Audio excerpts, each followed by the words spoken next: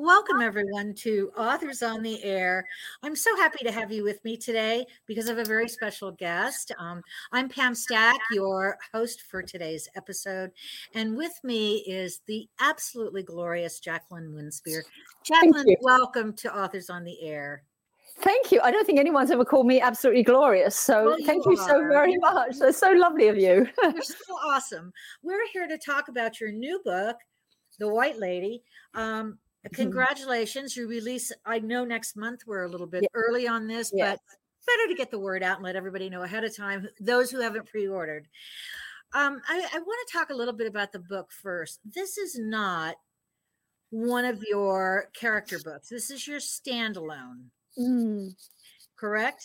Yes. Is it my understanding that you started writing in the genre that you write it in, that historical area, because it comes from a very personal place for you with your grandfather, was it?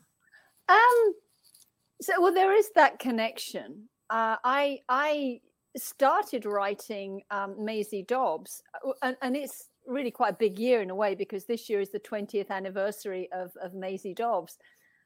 I actually started writing fiction because literally, and I think you might have heard this story, that I was on my way to work and I was stuck at a stoplight and, went into that little dream space that I find it very easy to go into. I'm a bit of a daydreamer. And literally this woman walked into my life and it was like watching a movie.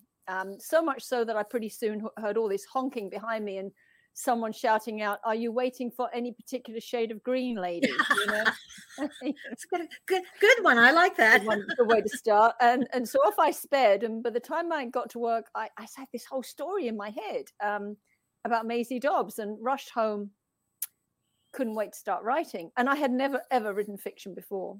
But the thing is that I often refer to it as my moment of artistic grace.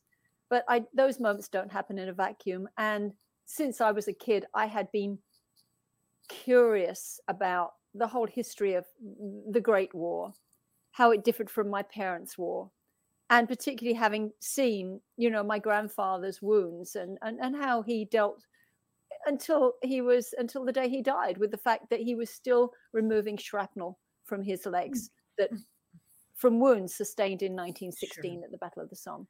And of course, being female, one of the things that, as I grew older, really engaged me was the history of women in wartime. Yes. So didn't know I'd ever do anything with it until that moment of artistic grace. Now, is it true that you were a journalist for a long time? No, I wasn't actually. I didn't start life as a journalist. I'd always wanted to be a writer, and then I got to the age of about 35. And I thought, and I was living in the United States, and I thought, you know what, it's kind of now or never. I mean, get to grips.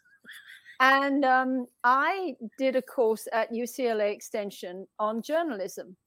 And I didn't quite know what to do with that, but I started to try to and I wrote a few pieces.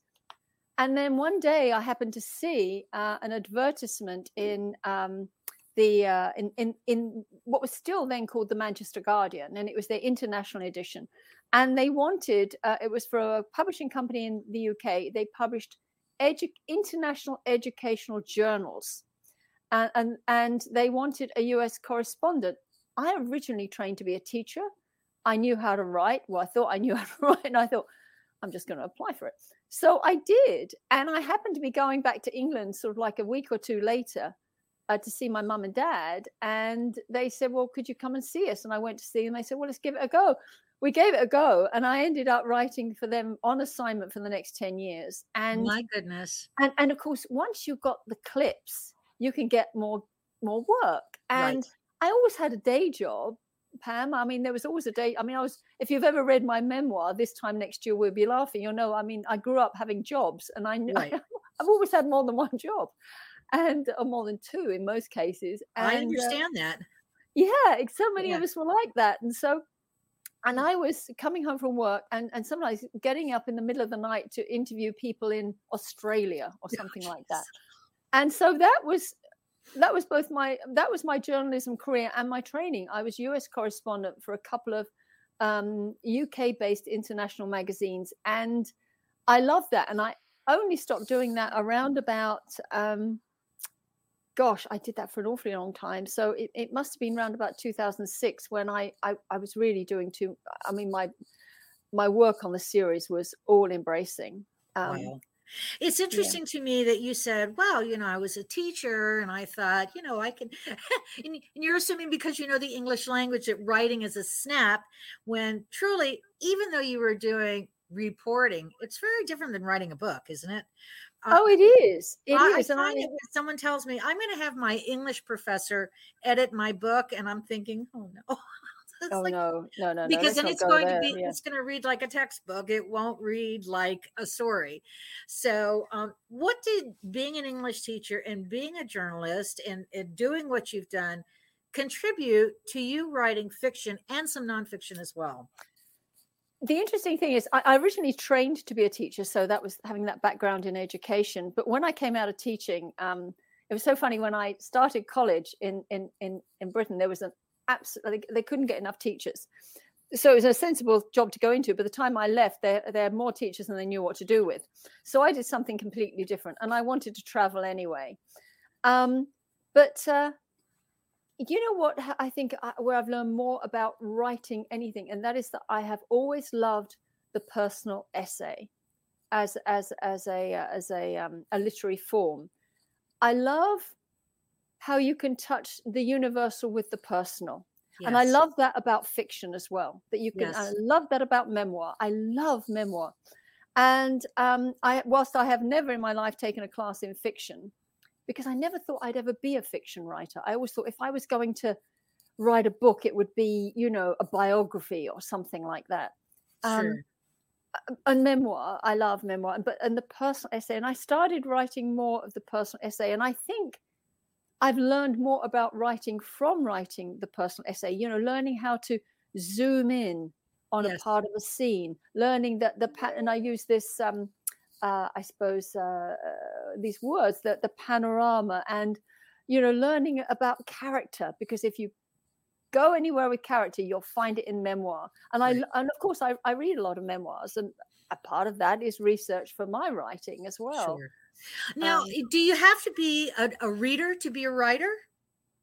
I can't imagine how you would be a writer without being a reader, because it's all to do with words, isn't it? It's to do with communication. Yes. The more you read, the more you expand your ideas, the more you expand your idea of what is creatively possible in life. And absolutely, I can't imagine trying to write a book without reading books. I mean, you even if you don't think about things like structure, you take it in.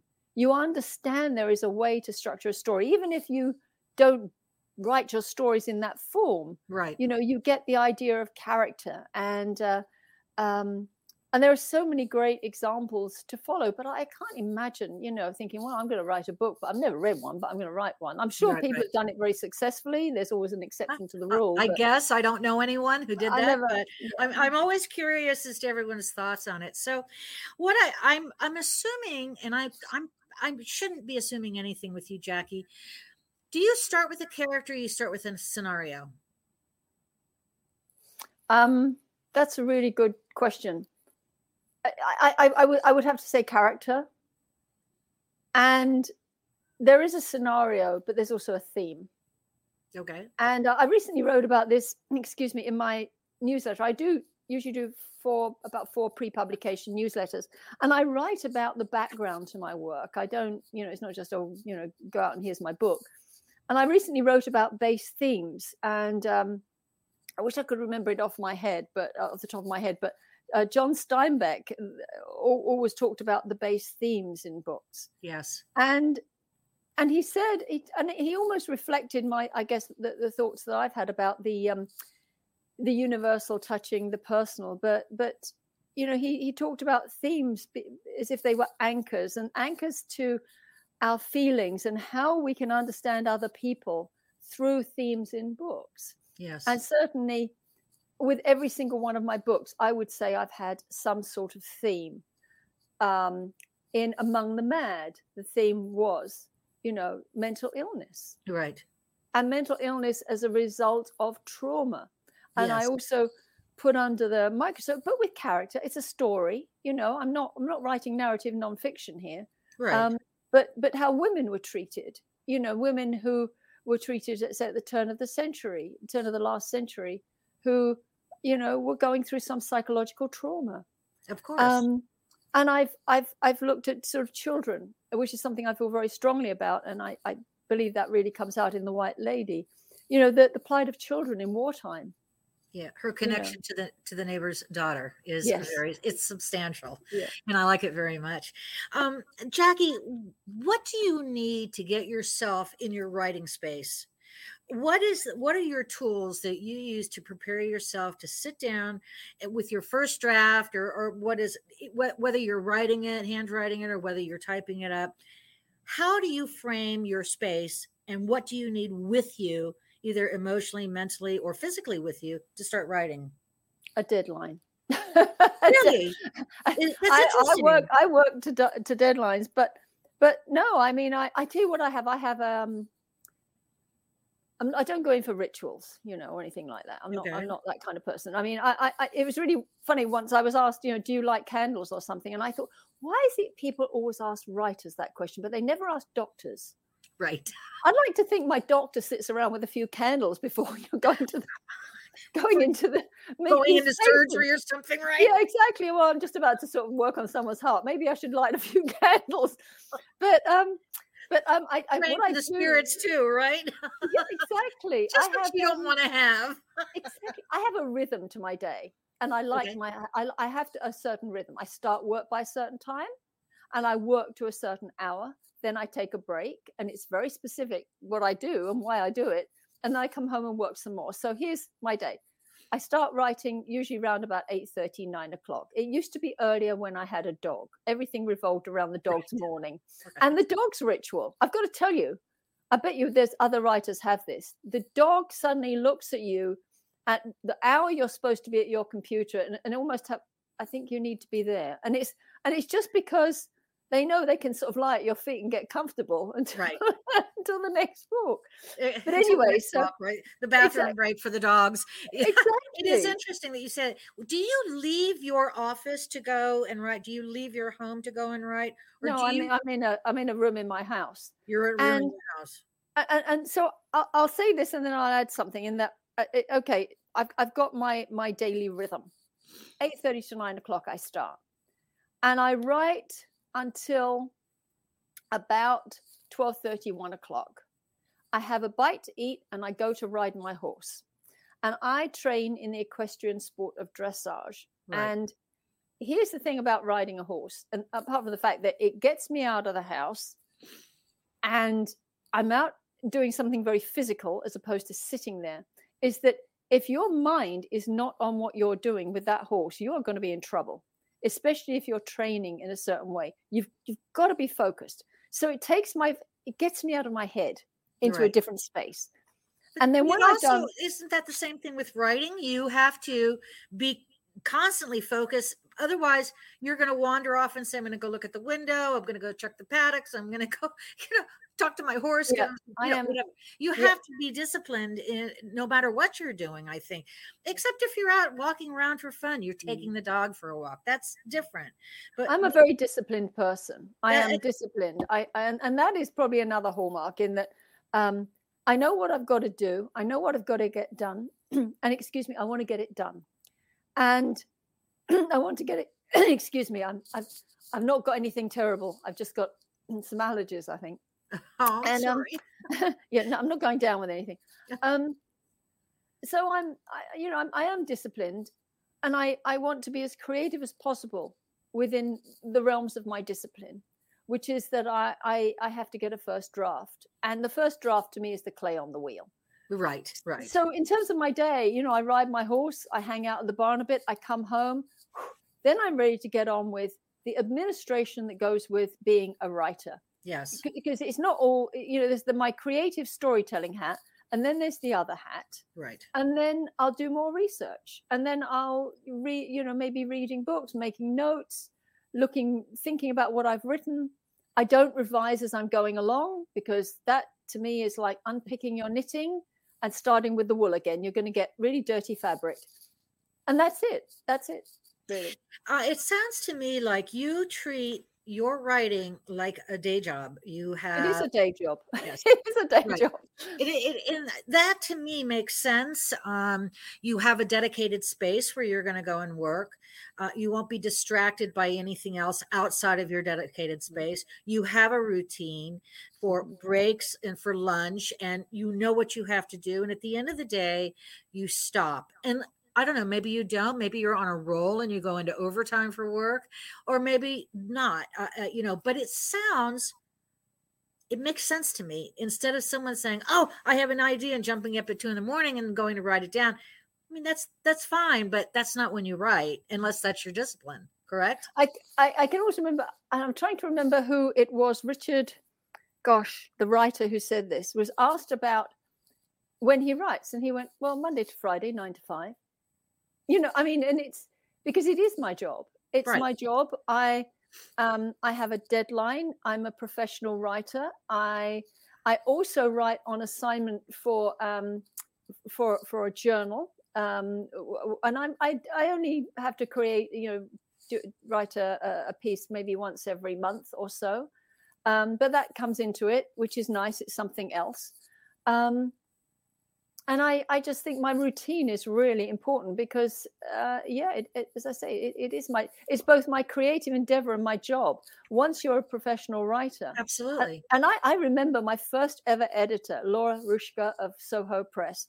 I've dealt with an editor for my Right. articles before. This was a big thing. I had a book editor, and it was after, I guess the contract was signed, and this was for Maisie Dobbs, and it was our first real conversation. She phoned me, and she said, "Well, she did the lovely to have you on board thing and everything." And she says, "Well, now we've got all the niceties out the way. This is where I find out if you've got what it takes to be a professional writer." And I thought, oh gosh, and and then she said, I am your worst idea of a high school English teacher. Oh, She said, "I don't care whether my author is a Pulitzer Prize winner, a Nobel Prize winner, or a first-time author. Everybody gets their manuscript back with a lot of red." And she said, "Then we see how you approach that." And I thought, you know what? You're going to teach me how to be a writer. And kind she of did. reminds me of, one of these special operations guy. You either go, get dunked in the water, and you sink or swim, and you want to ring the bell and leave. Yeah. Oh well, but that was important to you to have that. It was. She set the bar, and I thought, thank goodness, because I work well when someone sets a bar. I'm one of these people.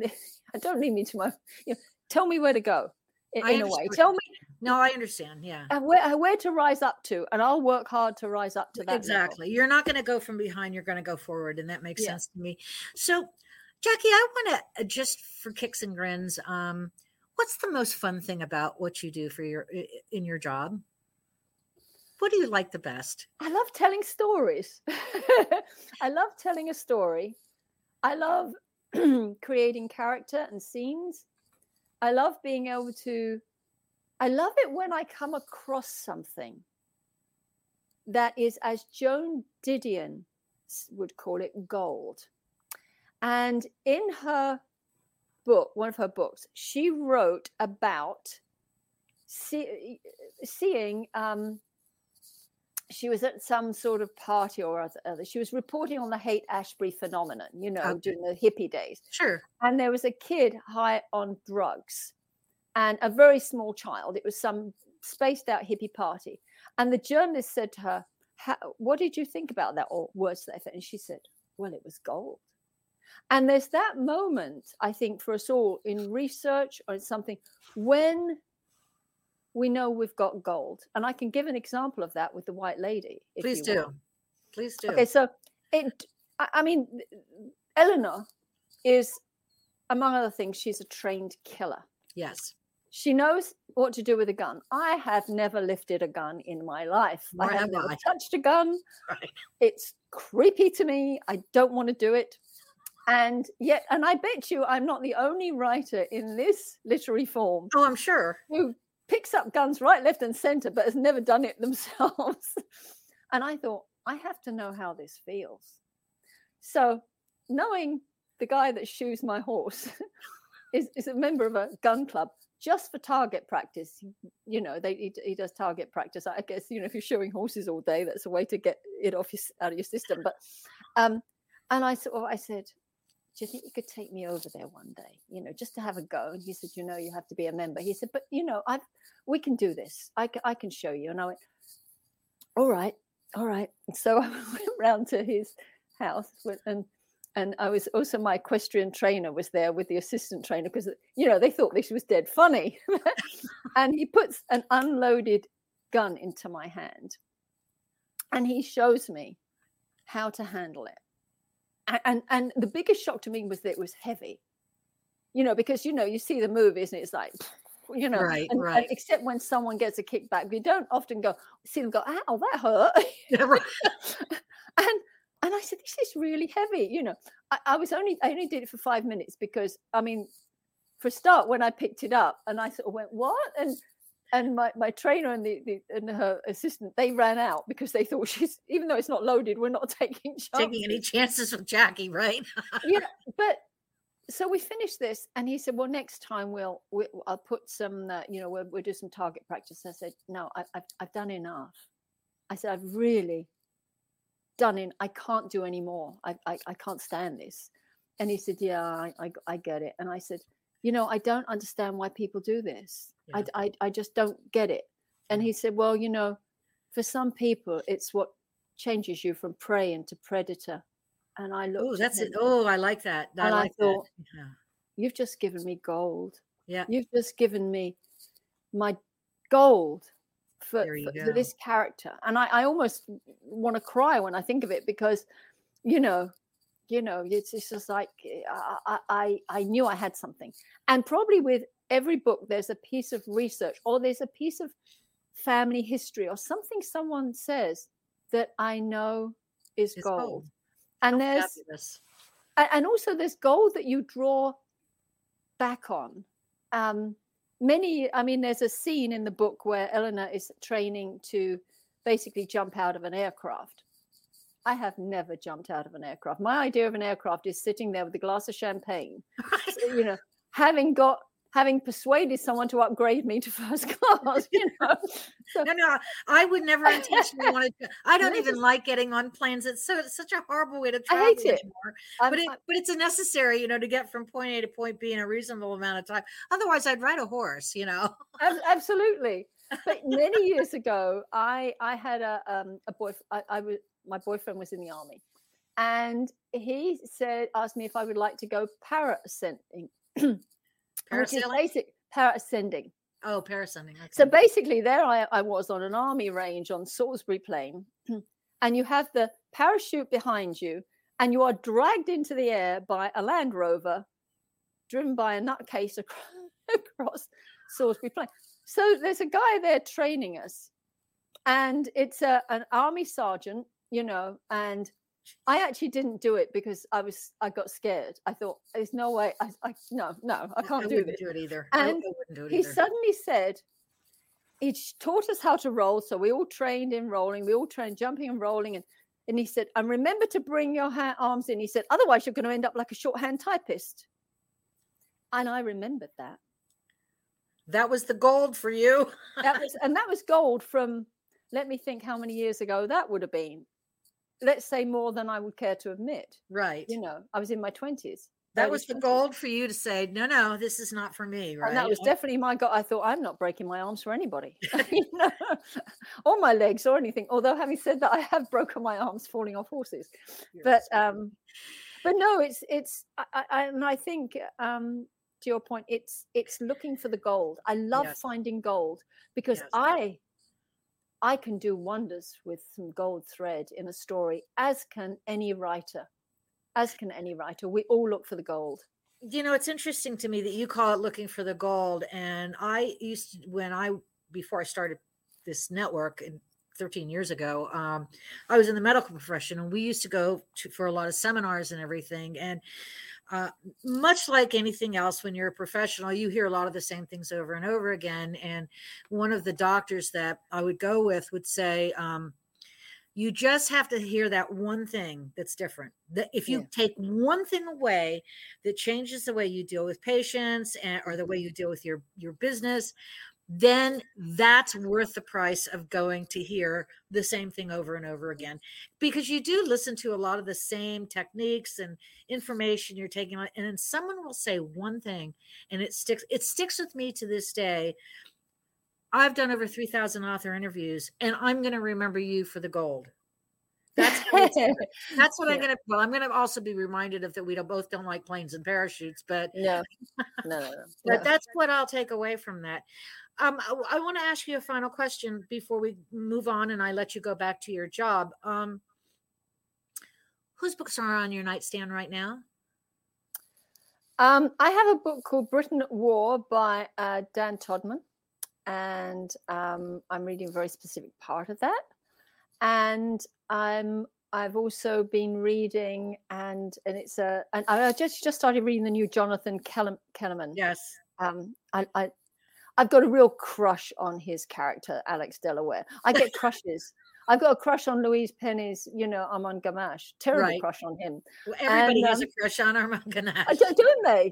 Oh, yes. That's a very popular theme. So that one, and also I'm reading. Oh gosh, what's it called? I just packed it in a box to put it somewhere. I'm changing around my books at the moment, and it's The Song of the Cell. Yes, and it's the book about wonderful book. Wonderful fabulous! Book. I love that. And if I told you any more, I'd be giving away what I'm writing next, so I can't. Well, don't give it away. Don't give it away. I'm thrilled that you were here, Jacqueline. Oh, me too. Tell everybody where they can find you on the web so they can lock into all this information that you so kindly provided. Okay. Well, the place to go, it's basically my name, JacquelineWinspear.com. Right. And you'll see each of my novels listed. Right there is The White Lady, and there's also my memoir, because there's a couple of stories there that were gold for me, bringing out the gold. They were gold. But to find out more about The White Lady, a good place to go is to click on newsletters and go to my newsletter archive. Okay. Because, for example, just recently I wrote about the background to the title, which delves into mythology and also World War I history. And, there's something on what it was like in post-war Britain, because the book opens in 1947. So there's a lot of background info, without giving the plot away. So the newsletter archive. I'm so glad to meet you and talk to you, Jackie. Listeners and audience, please go and check out Jacqueline Winspear's new book, The White Lady. It is spectacular.